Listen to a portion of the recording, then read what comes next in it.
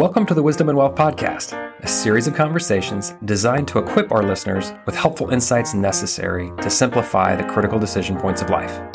We believe true wealth is the thing money cannot buy and death cannot take away. Furthermore, we also believe our calling is to enable others to fulfill their own, and to that end, we endeavor. Investment advisory services offered through CWM, LLC, and SEC Registered Investment Advisor. Hello and welcome in again to another Wisdom and Wealth podcast episode. I'm Josh Clues, the Senior Wealth Planner for Carson Wealth here in the Woodlands, Texas.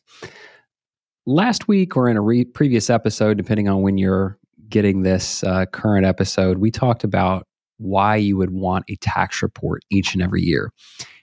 In today's episode, I want to stress that you should be receiving an estimated required minimum distribution report or an RMD report or an RMD estimate in addition to that. Now, why would you want this? Maybe something that some of you may be asking. Why? What is a required minimum distribution? Might be a great starting point for some, because I know there's a lot of terms that we can throw around periodically if we work in this industry day to day. But a required minimum distribution is essentially what you have to take out of your qualified accounts, whether it be a 401k or whether it be an IRA, each and every year. And it's a formula that is brought together that's supposed to gradually make sure that you have to take all of your earnings out of those accounts over the course of your lifetime. So it's a little bit arbitrary, and it's definitely not customized to your specific life circumstances. And what can often happen is that people's needs and what they're forced to take out can be mismatched. And in that happening, you can end up arbitrarily paying a higher tax rate than is necessary over time. And so today I want to talk specifically about two instances. First, I want to talk about people who are already at RMD age and what they should be looking for and what they might want to consider if they are already at RMD age. And then those people that are, prior to, whether they're still working or whether they've already retired but have some time until they get to that milestone. So if you're already at RMD age, the first thing that I think you want to take a look at is actually looking at what your lifestyle needs are. Like, what do you actually spend money on? And is your RMD that you're currently forced to take out of your qualified accounts, where's that at? Is that, for starters, is that more than what you need to live on? Because if it is, that's, potentially could be putting you in a higher tax bracket. How much of what you're paying in taxes comes from just that one distribution? I'd like to tell folks that I want them to have 3 streams of income, taxable buckets that they can pull from, whether it is, a qualified account, so something that they pay regular income taxes on.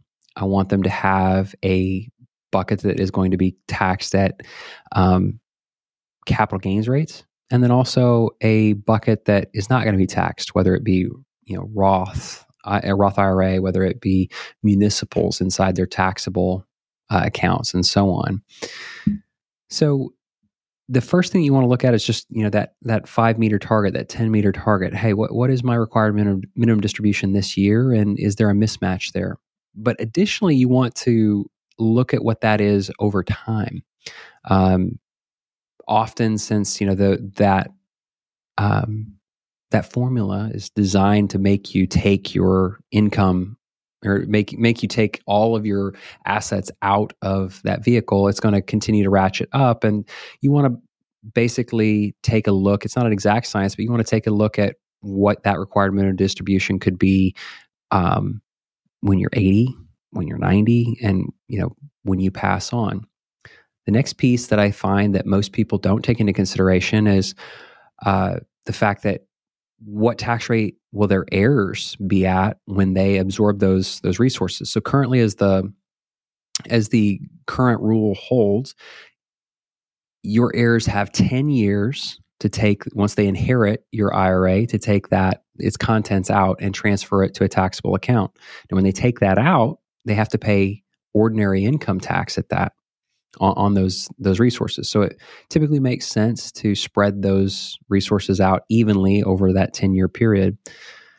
So it's really important that you actually take a look at where you're at today and where you're going and try to optimize your taxable situation. And so there are two specific things that I think you want to look at if you are currently taking required minimum distributions. First, if you're charitably inclined at all, look at taking what's called a qualified charitable distribution from your 401k or from your IRA and utilize that because it counts towards your required minimum distribution amount. If you are going to give those dollars away, you might as well go ahead and reap the full benefit of it charitably, because it will drive down your tax rates, because essentially you still get to claim the standard deduction even after giving away money through this charitable distribution from your IRA. The next piece that you want to look at is potentially Roth conversions, especially if your RMD is going to get way out in front of what your lifestyle need is. Now, it doesn't always make sense for everyone's situation to do Roth conversions. What I mean by that is paying tax today in hopes that you'll pay a lower tax rate in the future, because there's a little bit of a growth factor that comes into play. But if you have 15, 20, 25 years at play, that's where things may actually make sense. Keep in mind also that when you do a Roth conversion, those assets go into the Roth, so you pay regular income tax rates on a portion of money, and then say that you wanted to convert $5,000, so that $5,000 then goes into, you pay your regular income tax rates on that. It goes into a Roth IRA, and it grows tax-free until you pass away. Once you've passed away, you can leave it to your spouse, and it can continue to grow tax-free until their death.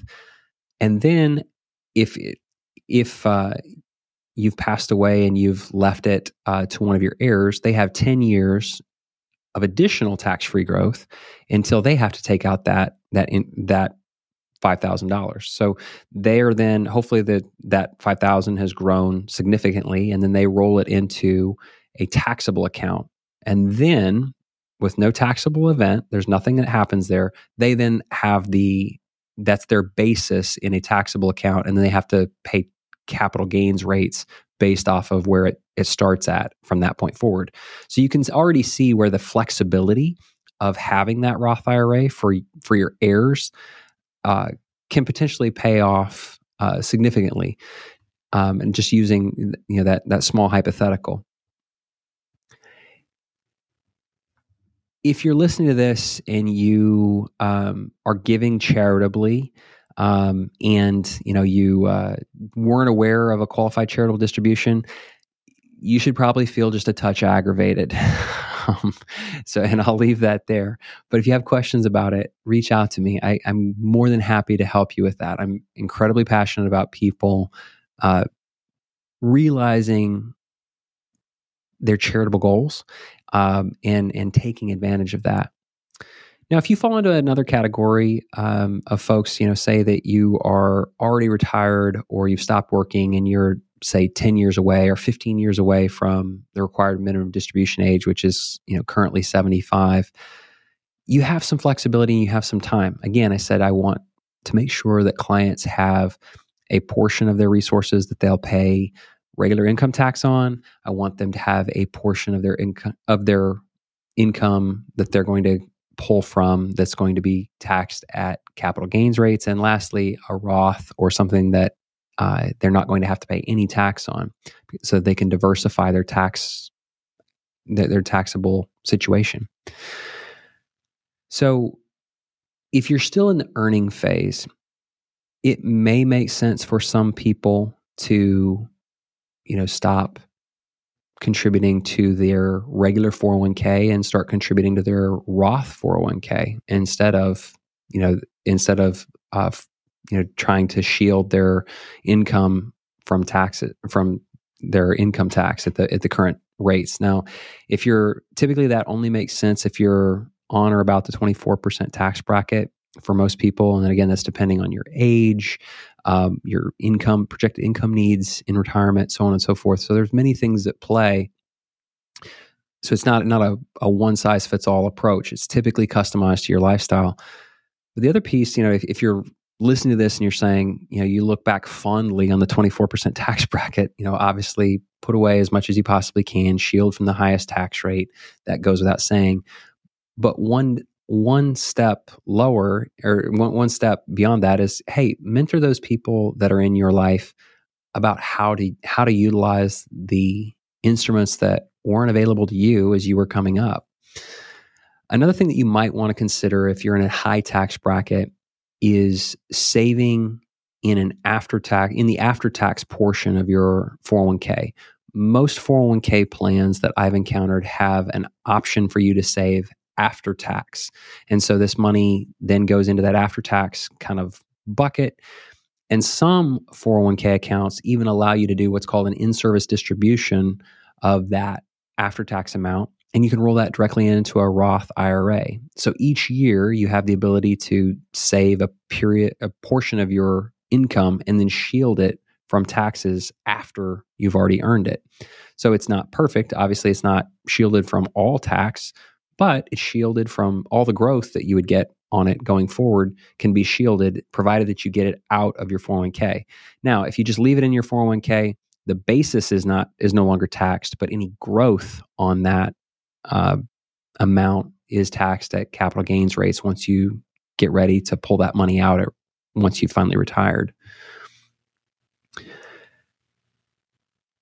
Lastly, if you have retired or stopped working and you're in your 60s, you have a window of opportunity in which to take a look at your lifestyle, see where you're at given your current tax situation, and see if Roth conversions make sense for your lifestyle, and take a look at whether you could actually be saving, some significant money over the course of your lifetime by lowering your average tax rate.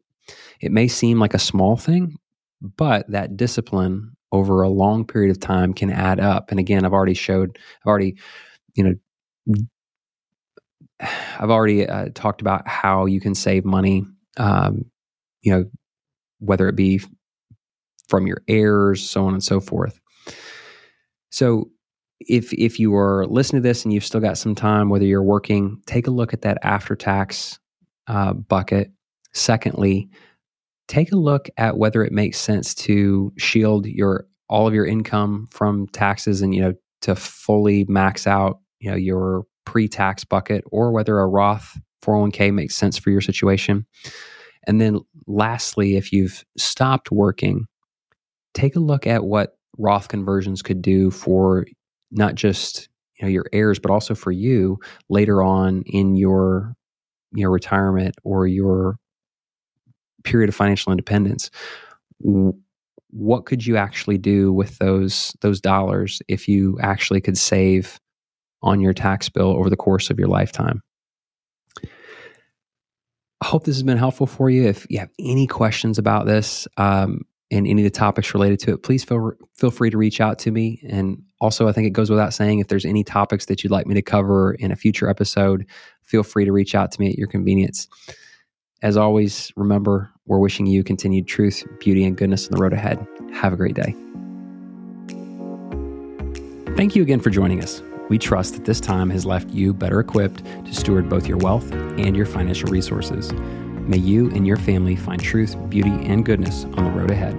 The opinions voiced in the Wisdom and Wealth podcast by Josh Clues are for general information purposes only and are not intended to provide specific advice or recommendations for any individual. Past performance is no guarantee of future results. All indices are unmanaged and may not be invested into directly. Investing involves risk, including possible loss of principal.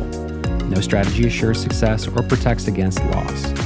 To determine what may be appropriate for you, please consult with with your attorney, accountant, financial, or tax advisor prior to investing. The guests on the Wisdom and Wealth podcast are not affiliated with CWM LLC. Investment advisory services are offered through CWM LLC, an SEC-registered investment advisor. Please know that converting from a traditional IRA to a Roth IRA is a taxable event. A Roth IRA offers tax-free withdrawals on taxable contributions. To qualify for a tax-free and penalty-free withdrawal on earnings, a Roth IRA must be in place for at least 5 tax years. The distribution must take place after age 59 and a half or due to death, disability, or a first-time home purchase of up to $10,000 lifetime maximum. Depending on state law, Roth IRA distributions may be subject to state taxes. Our local address is 1780 Hughes Landing, Suite 570, in Woodlands, Texas, 77380.